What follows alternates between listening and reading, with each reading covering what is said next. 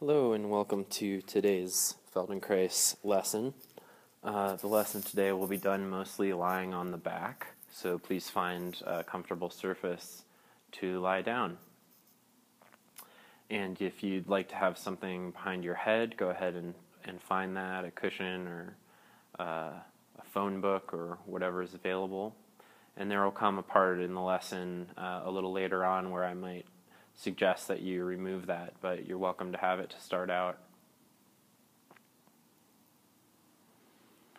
So to begin, notice the contact of your back with the floor, and you might have your legs long or standing as you prefer.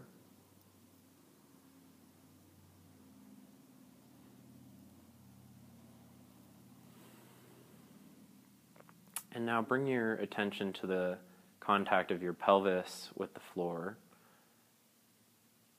And do bend your knees and stand your feet so the soles of your feet are on the ground and your knees are pointing toward the ceiling.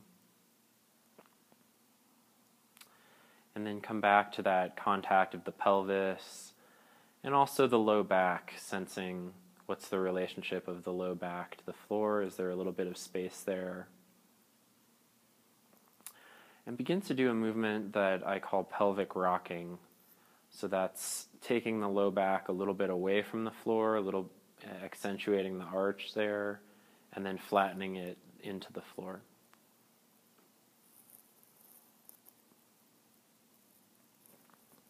And see if you can find a rhythm doing this movement, a slow rhythm, feeling what's happening in the low back,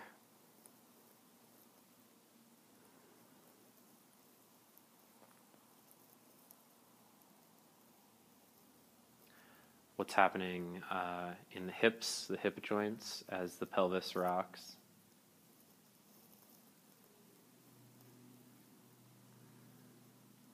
And really, you can check in almost anywhere in yourself and see, how does the movement resonate here?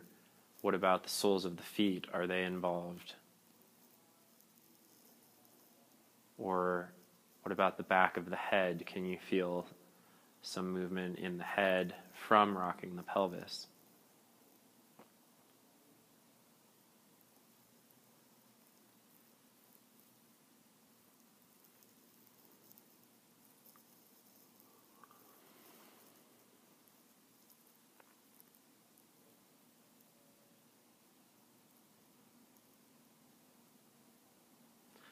And you're just looking for a quality of movement that's sort of rhythmic, where your attention stays present in the movement.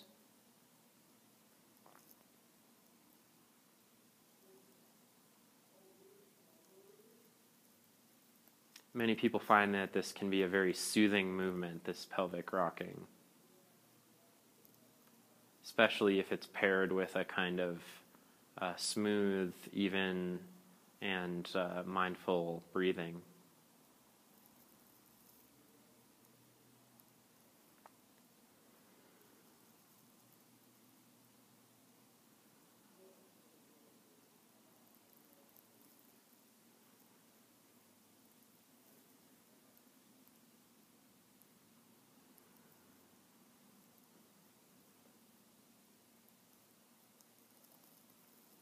What about the relationship of your chin to where your two collarbones meet at the top of your chest? Do you have a feeling that the chin gets a little closer and a little further away from that area, depending on which part of the pelvic rocking you're at?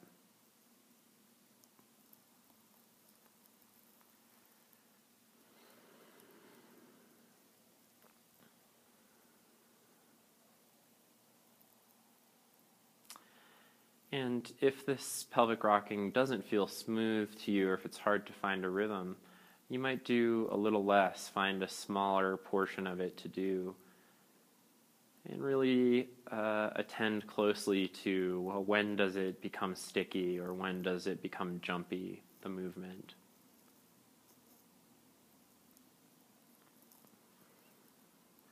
Do you find you using one leg more than another to help stabilize or propel the movement? Does it feel different on one side of your back than the other? All of these things can be really rich information about how you habitually use yourself.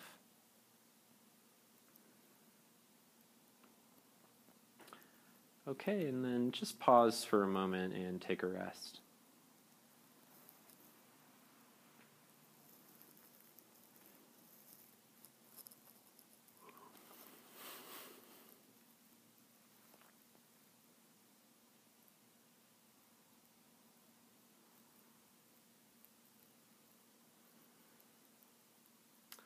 Okay, and bend your knees and stand your feet again if you let them go long. And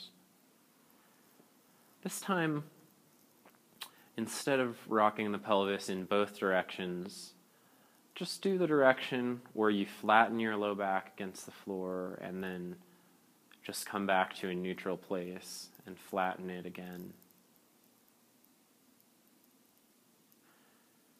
See, does it feel like your low belly falls back toward the floor a little bit?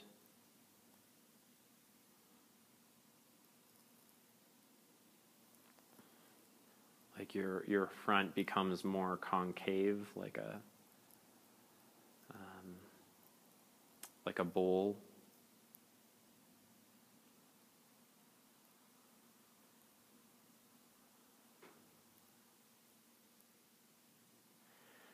And now start to feel if you round your low back into the floor, and you might also feel that your tailbone then starts to curve away from the floor a little bit. What if you continued to push through your feet a little more? Could you start to raise your sacrum and even your whole pelvis up off the floor and then set it back down?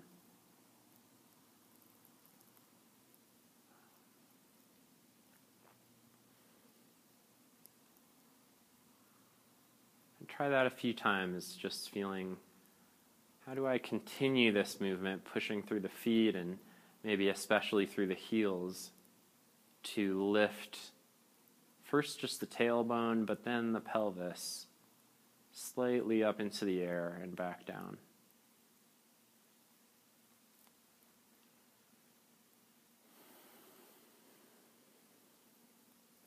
Okay, and then pause and take a rest. So at this point, I'd like to put in a couple of guides, a couple of tips. So if you sense that to lift your pelvis any higher would be painful or would be compromising for your spine, then don't do any more. Just continue to play with rocking the pelvis and maybe gently lifting the sacrum, the tailbone, and setting it back down. And there's plenty of value in those movements alone. If it's comfortable for you, then in a moment we're going to proceed with lifting the pelvis higher and then starting to lift the spine in this chain-like fashion. If you have something behind your head, now might be a good time to take it out so that as your weight rests higher on your spine, it doesn't end up closing the angle at the back of your neck. And likewise, if you get partway up your spine and then feel like going a little further would be too much, you can stop at any point and just review the amount that you've done, and there's a lot of value in that. Okay, so begin again to round the low back into the floor and lift the tailbone and then the pelvis. And now the key to doing this this movement in the Feldenkrais way and to really gaining differentiation in the spine and also strength from it is see if you can lift your spine one vertebra at a time, or in as small of segments as you can feel at a time. So if you think of the spine as being like a chain made out of links, and the links are the vertebrae, and there's over 20 of them, so it's a long chain. Each time you lift your pelvis, could you lift one more vertebra and then set it back down at the same rate that you picked it up?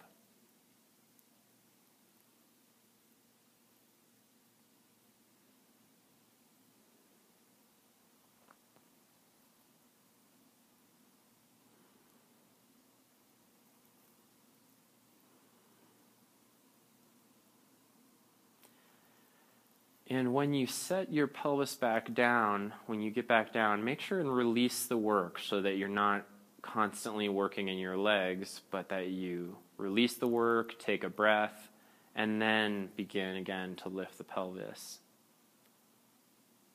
And however many vertebrae you're at.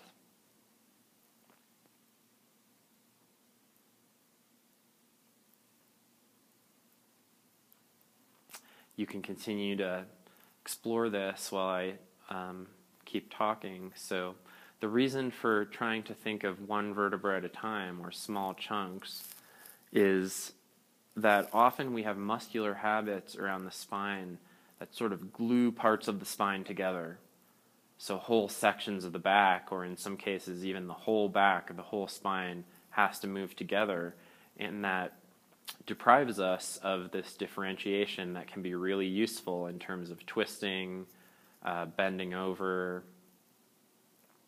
all kinds of different daily movements in daily life.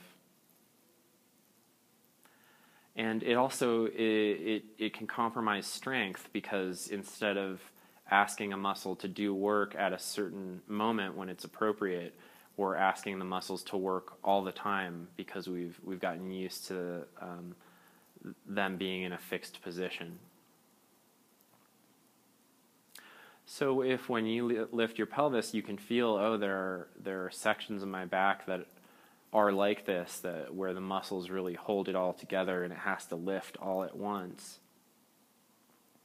That's okay, that's really common, and you can just notice it and play around the edges of that. How could I try to lift a smaller section, or can I at least be aware of which sections seem to have this muscular habit in place?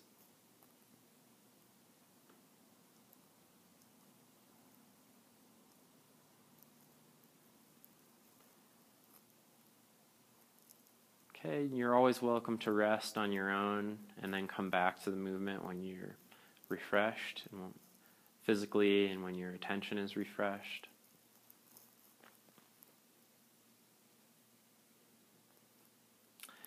And also pay attention to what kind of work does this movement ask for in the legs, in the thighs, hamstrings, and in your buttocks muscles. If we think biomechanically, well, what's happening as you push through the feet and through the heels? Let the tailbone curl away from the floor. What if you have a sense that your knees move away from you, or that the area between your knee and the front of your hip joint gets a little longer as you lift the pelvis?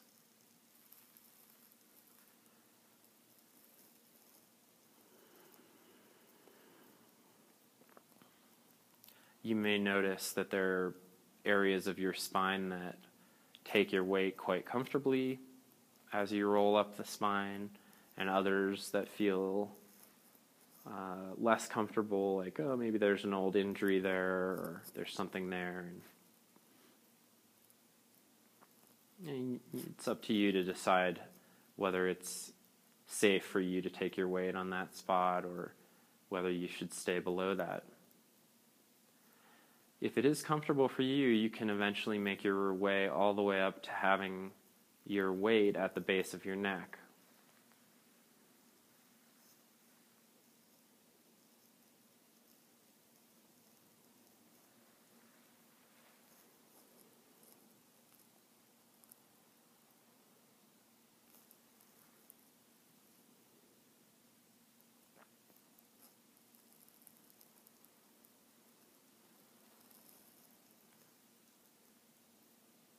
Okay, good, and take a rest.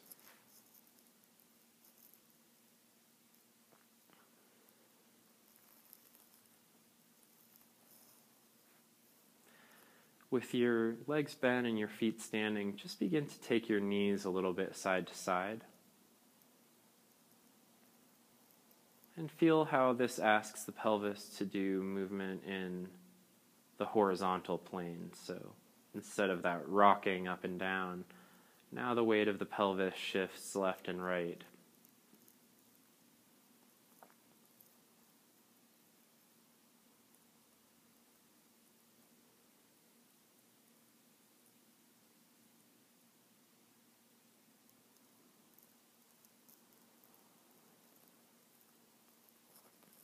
And you might feel, depending how far you take your knees, you might feel that twist move up your spine and into the rib cage a little bit.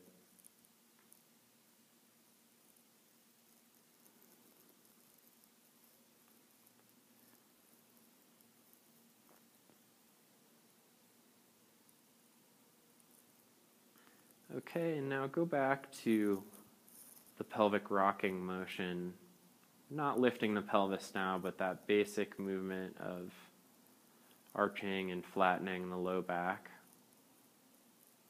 or alternatively curling the tailbone away from the floor when the low back rounds backward, and kind of going in the direction of planting the tailbone in the floor when the low back arches.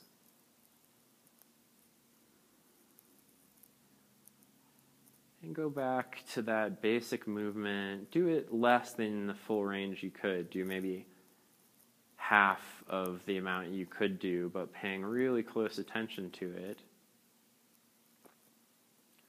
Finding a rhythm again. And see if you can keep your breathing smooth and even as you do this.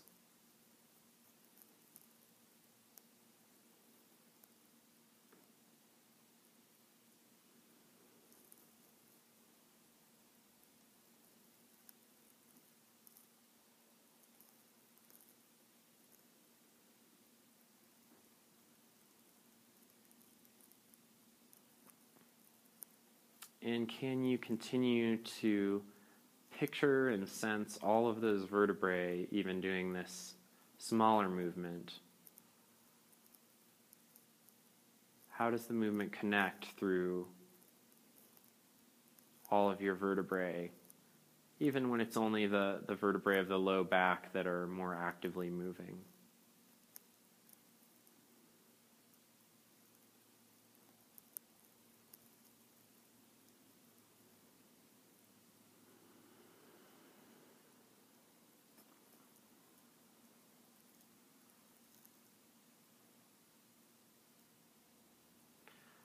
Okay, and take your time staying with that quality of attention to yourself and your movement, and come onto your side and then to sitting and standing.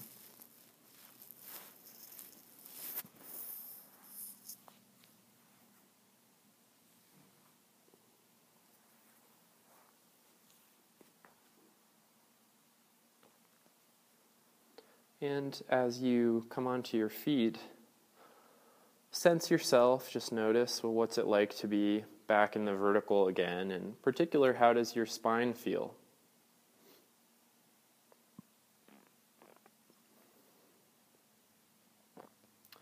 And if you begin to walk around, take a few steps, then notice, how does your spine feel in movement?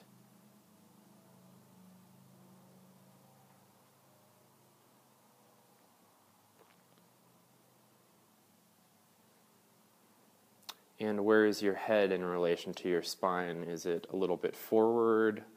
Is it right on top? Is it a little bit back? What does it feel like if you walk as best you're able with your head stacked directly above your pelvis?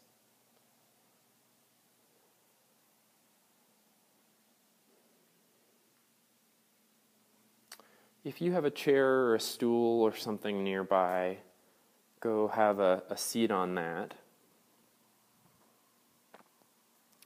And in sitting, just do a few movements of that arching and rounding the low back. You'll need to sit on the edge of the chair or on a stool if you're doing this, not leaning back against the back of the chair. And feel what it's like to take the low back forward and then round it backward in sitting.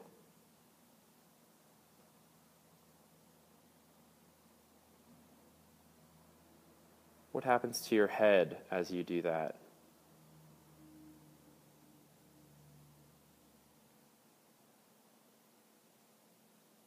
Can you feel the soles of your feet on the ground like this now in a sitting posture?